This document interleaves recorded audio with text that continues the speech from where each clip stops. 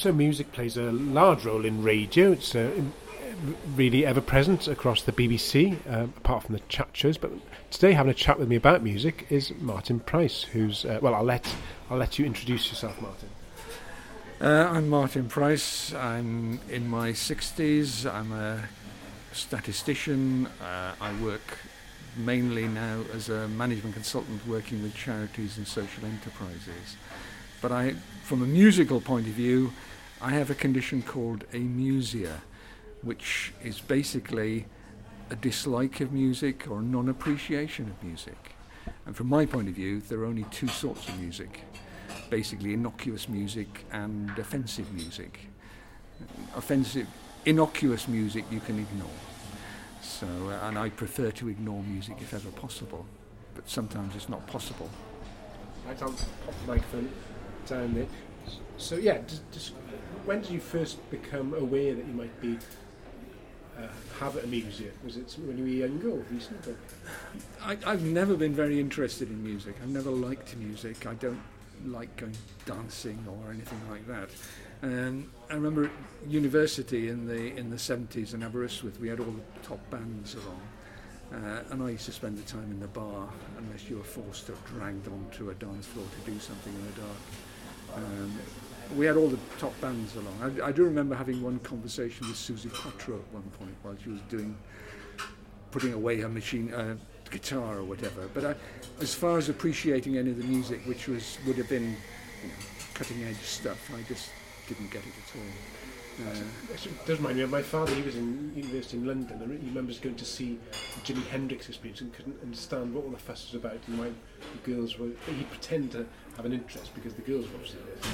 Yeah, but at school I was never. I mean, I remember the music teacher at school going into raptures about we'd have a recording of Eine kleine Nachtmusik or something, and I just couldn't see the point. It didn't seem to. It was all right. It was there as a noise, but I couldn't see why anybody should feel anything about it really. And music doesn't give me any sort of buzz or anything like that.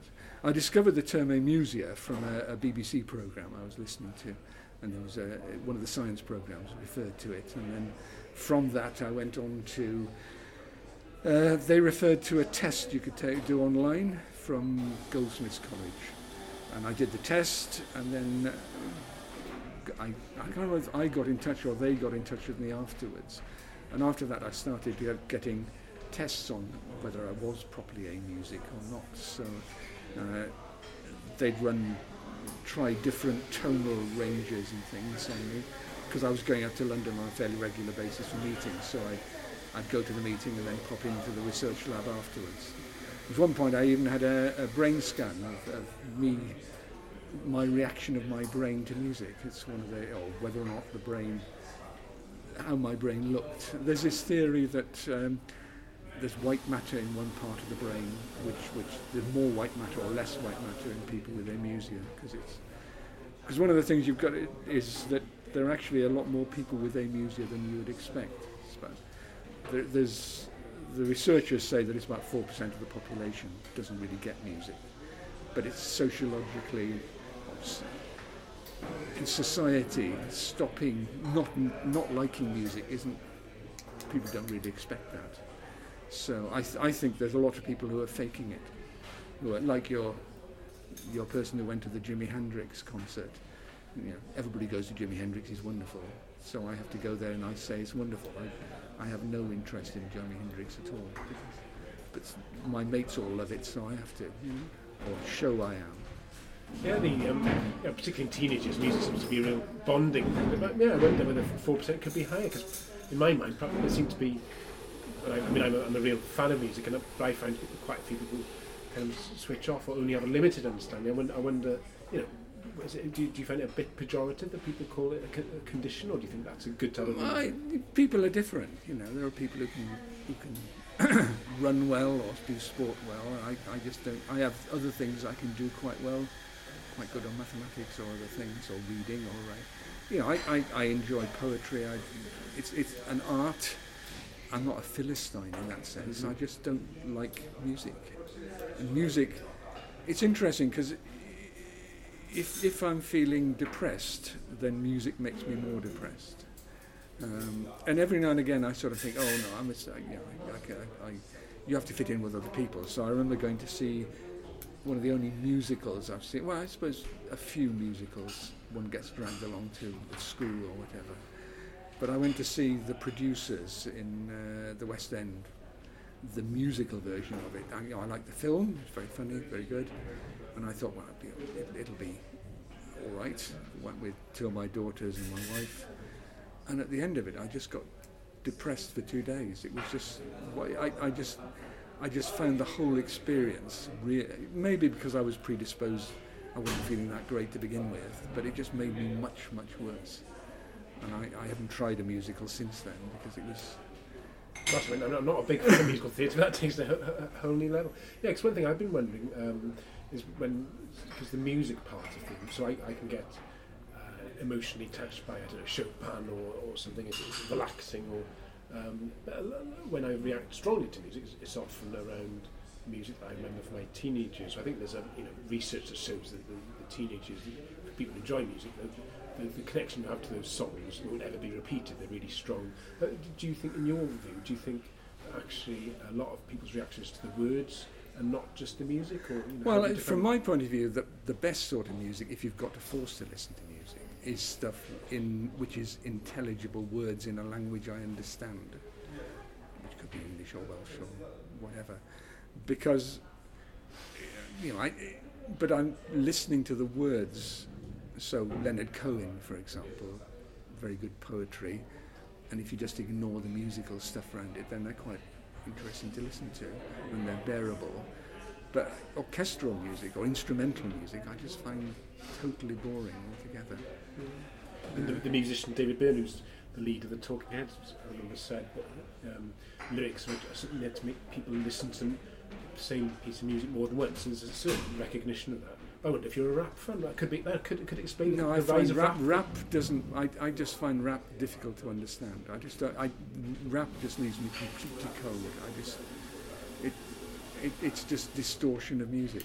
The worst sort of music with words are things like rounds, madrigals. You've got one half of the choir singing this, another half singing something else, and the altos are singing the different words. I think that's total. What's the point? If you can't hear the words properly, what's the point of the song? So that's like torture to you then, really, music and muffled words. Well, exactly. It's not. And I find opera difficult. I've never been to an opera. I mean, you watch bits of opera, but I can think of little worse than going to an opera sung in Italian, for example. Why would you do that? That's a fair question. Yeah, the way our minds work is that's one of the reasons we're doing this. Totally different, because for instance, I was walking across, it was a rainy morning in Cardiff, so it wasn't pleasant, but at some point, I brought up in Bristol and went to University of Manchester, rain, so it was a great resonance for me. At some point I saw the rain kind of landing on it as a sheet on the pavement. It looked really pretty, and then it reminded me of a song, I think, Chasing Rainbows by Shed 7, because the water hits in the light and stuff. So with me, the pleasantness of that experience was backed up by music, and then became, it's hard to explain, but really sometimes music makes me feel more in the moment than I am already. So if I'm cooking or doing something I enjoy, and I might have kind of bits of music, so to me it's almost my reward is almost music. So our minds work so differently. It can be more. No, I given the choice, I will always not have music. So I don't like going into restaurants with music, unless it's innocuous music. I just tune it out. If it's too loud, then that annoys me. You can ask for it to be turned down or whatever. But I wouldn't, of choice, put music on. I listen to talk radio. I listen to Radio 4, Radio 5 Live, 4 Extra.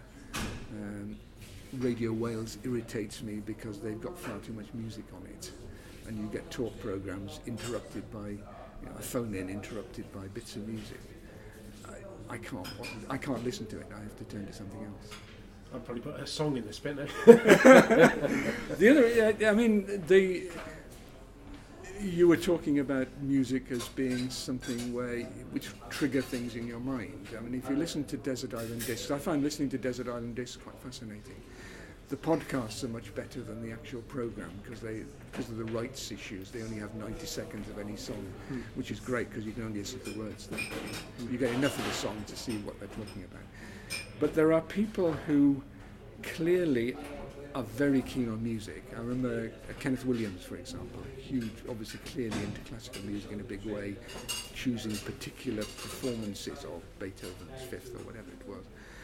But there are other people for whom music is clearly a signifier and they're not, so it's the piece of music, the song that was playing when I met my wife, the song that was, or the song that was everybody was doing when I became leader of the Labour Party, or whatever it is. If you listen to Ed Miliband, I think Ed Miliband, all of his were signifiers, not anything else. And you've got people. There's one person who, on Desert Island Disc, who had no music.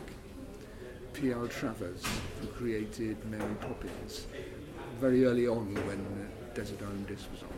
And she had no music. She had 8 speech records. Because one of the things which I'm interested in is other people who are well-known people in music. And I sort of collect who they are. You know, there are Che Guevara was supposed to be, according to the biographies of Che Guevara, he didn't get music at all. And he wasn't any trouble to anyone, was he? Well, you know, does it tell you anything? But Ulysses S. Grant, for the again, you read the biographies, he probably wasn't. The one that fascinates me is Sigmund Freud. There's a lot of literature about Sigmund Freud and the relationship of psychoanalysis and music, and the analysis looks at why he thought music was incompatible with psychoanalysis, because he used to discourage use of music and so on. To me, it was because he didn't get music.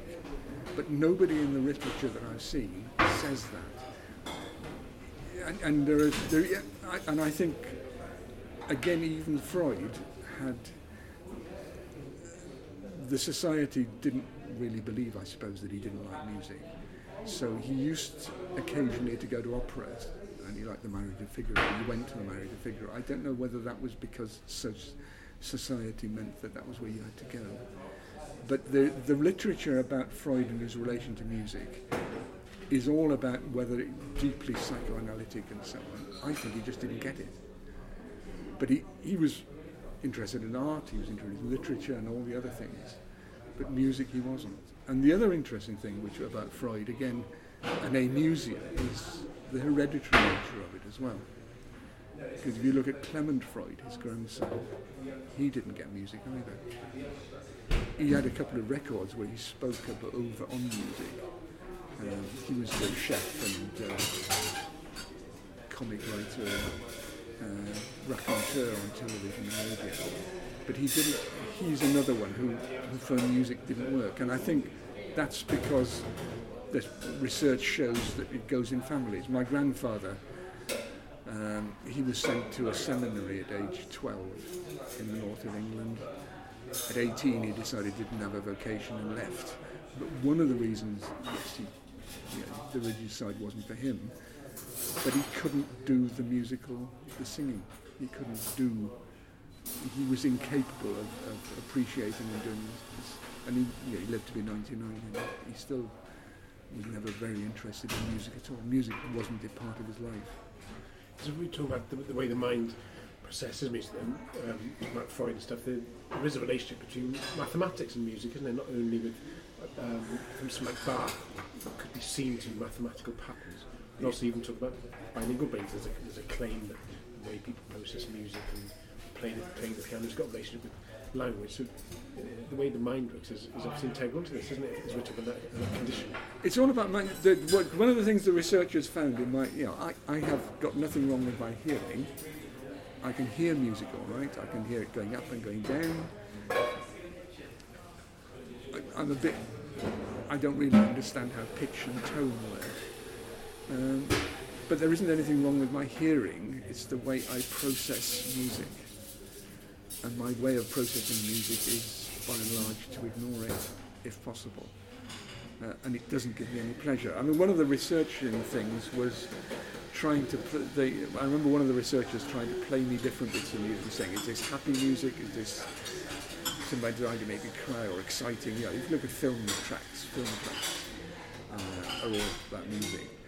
And after the first 4 or 5, I just couldn't concentrate on it anymore. We had to abandon it. I just couldn't. They were just bits of music, you know, they were, and I couldn't concentrate enough to say this is good or bad or means something or not something. My concentration span on listening to small bits of music wasn't there. I just couldn't do it. So a film like Jaws or even Psycho, which seems to rely a lot on music, does that film you don't really get to grips with? I can get to grips with the story and the words. It's famous but the music was the baddie in Jaws, isn't it? Because they couldn't yeah, shock to do it. Yeah, I mean, obviously you get the loudness and the I suppose you don't go to a film to listen to the music. I mean, I have been to films which are full of music. There was one there was a Polish film I went to not that long ago with one of my daughters, and we came out of it and I said, well, it was a total waste of time. I mean, it was a love story, Eastern Europe, and somebody escaped and came back and they were dreadful to each other and the whole thing. She was enraptured by the soundtrack because it was full of 60s and 70s music, because it was about Eastern Europe and the contrast between East Germany and the West and so on. And the soundtrack was integral to her enjoyment of the whole film. The whole thing, I just found the whole film a complete waste of time. One of the advices I've given my kids how to relax before going to bed is listening to music. I hope neither of them has got music. Because you would never presumably listen to music in order to chill out. No. I wouldn't. I don't use music. I've never owned a record. I've not. I wouldn't waste money on buying any music at all. Unless there might be the words might get it. I quite liked Jake Thackeray and in the 60s, the satirical, right? Tom Lehrer, you know but that's and Leonard Cohen. We used Leonard Cohen as a way of getting one of my daughters to sleep. She had serious problems. She had health problems, which meant she couldn't sleep. And when they were sorted out, we used Leonard Cohen for doing that. So I can. She's got to the point now where Leonard Cohen appears on the soundtrack of a film and she falls asleep straight away. She's in her 30s now, but it. So at 3 a.m, you'd be there holding her hand, and one of his songs is "It's 3 a.m," and so I know the words to that, and I know quite a lot of general knowledge about music. I can recognise Beethoven and Chopin and so on. I just wouldn't look to listen to them for pleasure at all. Beethoven's been in the news fairly recently because people thought that he was totally deaf towards the end of his career, but actually still must have had some ability to listen, because he went to the orchestra practice and stuff, so that that's not particularly related to her music. It shows that people have got almost like a supernatural belief to music, and people want to believe that Beethoven could compose when he's deaf, and I don't want to be morbid, but I don't suppose the question, what would you have played in your funeral, would trouble you too much, Martin? No, I wouldn't. I wouldn't be there, so it's not my problem. But I haven't got a favourite bit of music. I mean, Ulysses S. Grant supposedly had two songs he could recognise, one of which was Yankee Doodle Dandy and the other one wasn't.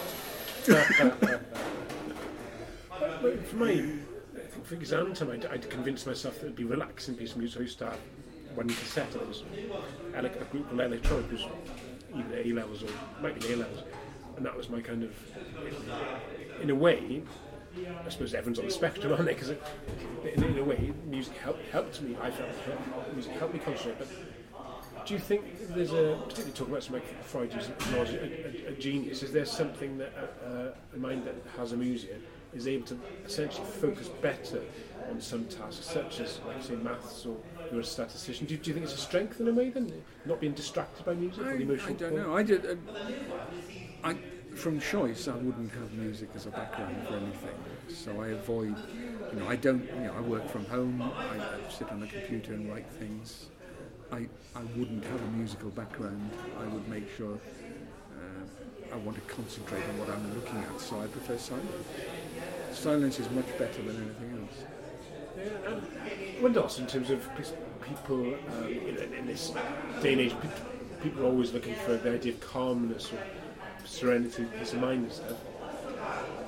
And I probably find it easier through listening to music. Generally, that helps me. But yeah, I'm also thinking maybe music is a relatively peace of mind is relatively easier. I don't know. Or is it pejorative to suggest that you've got a less of a creative mind? Would you find that a bit? No, I don't think so. I can write things reasonably well. I can write stories or whatever. I don't write poetry. I like poetry a lot, and I like the rhythm of poetry and the rhythm of words. So I'm not.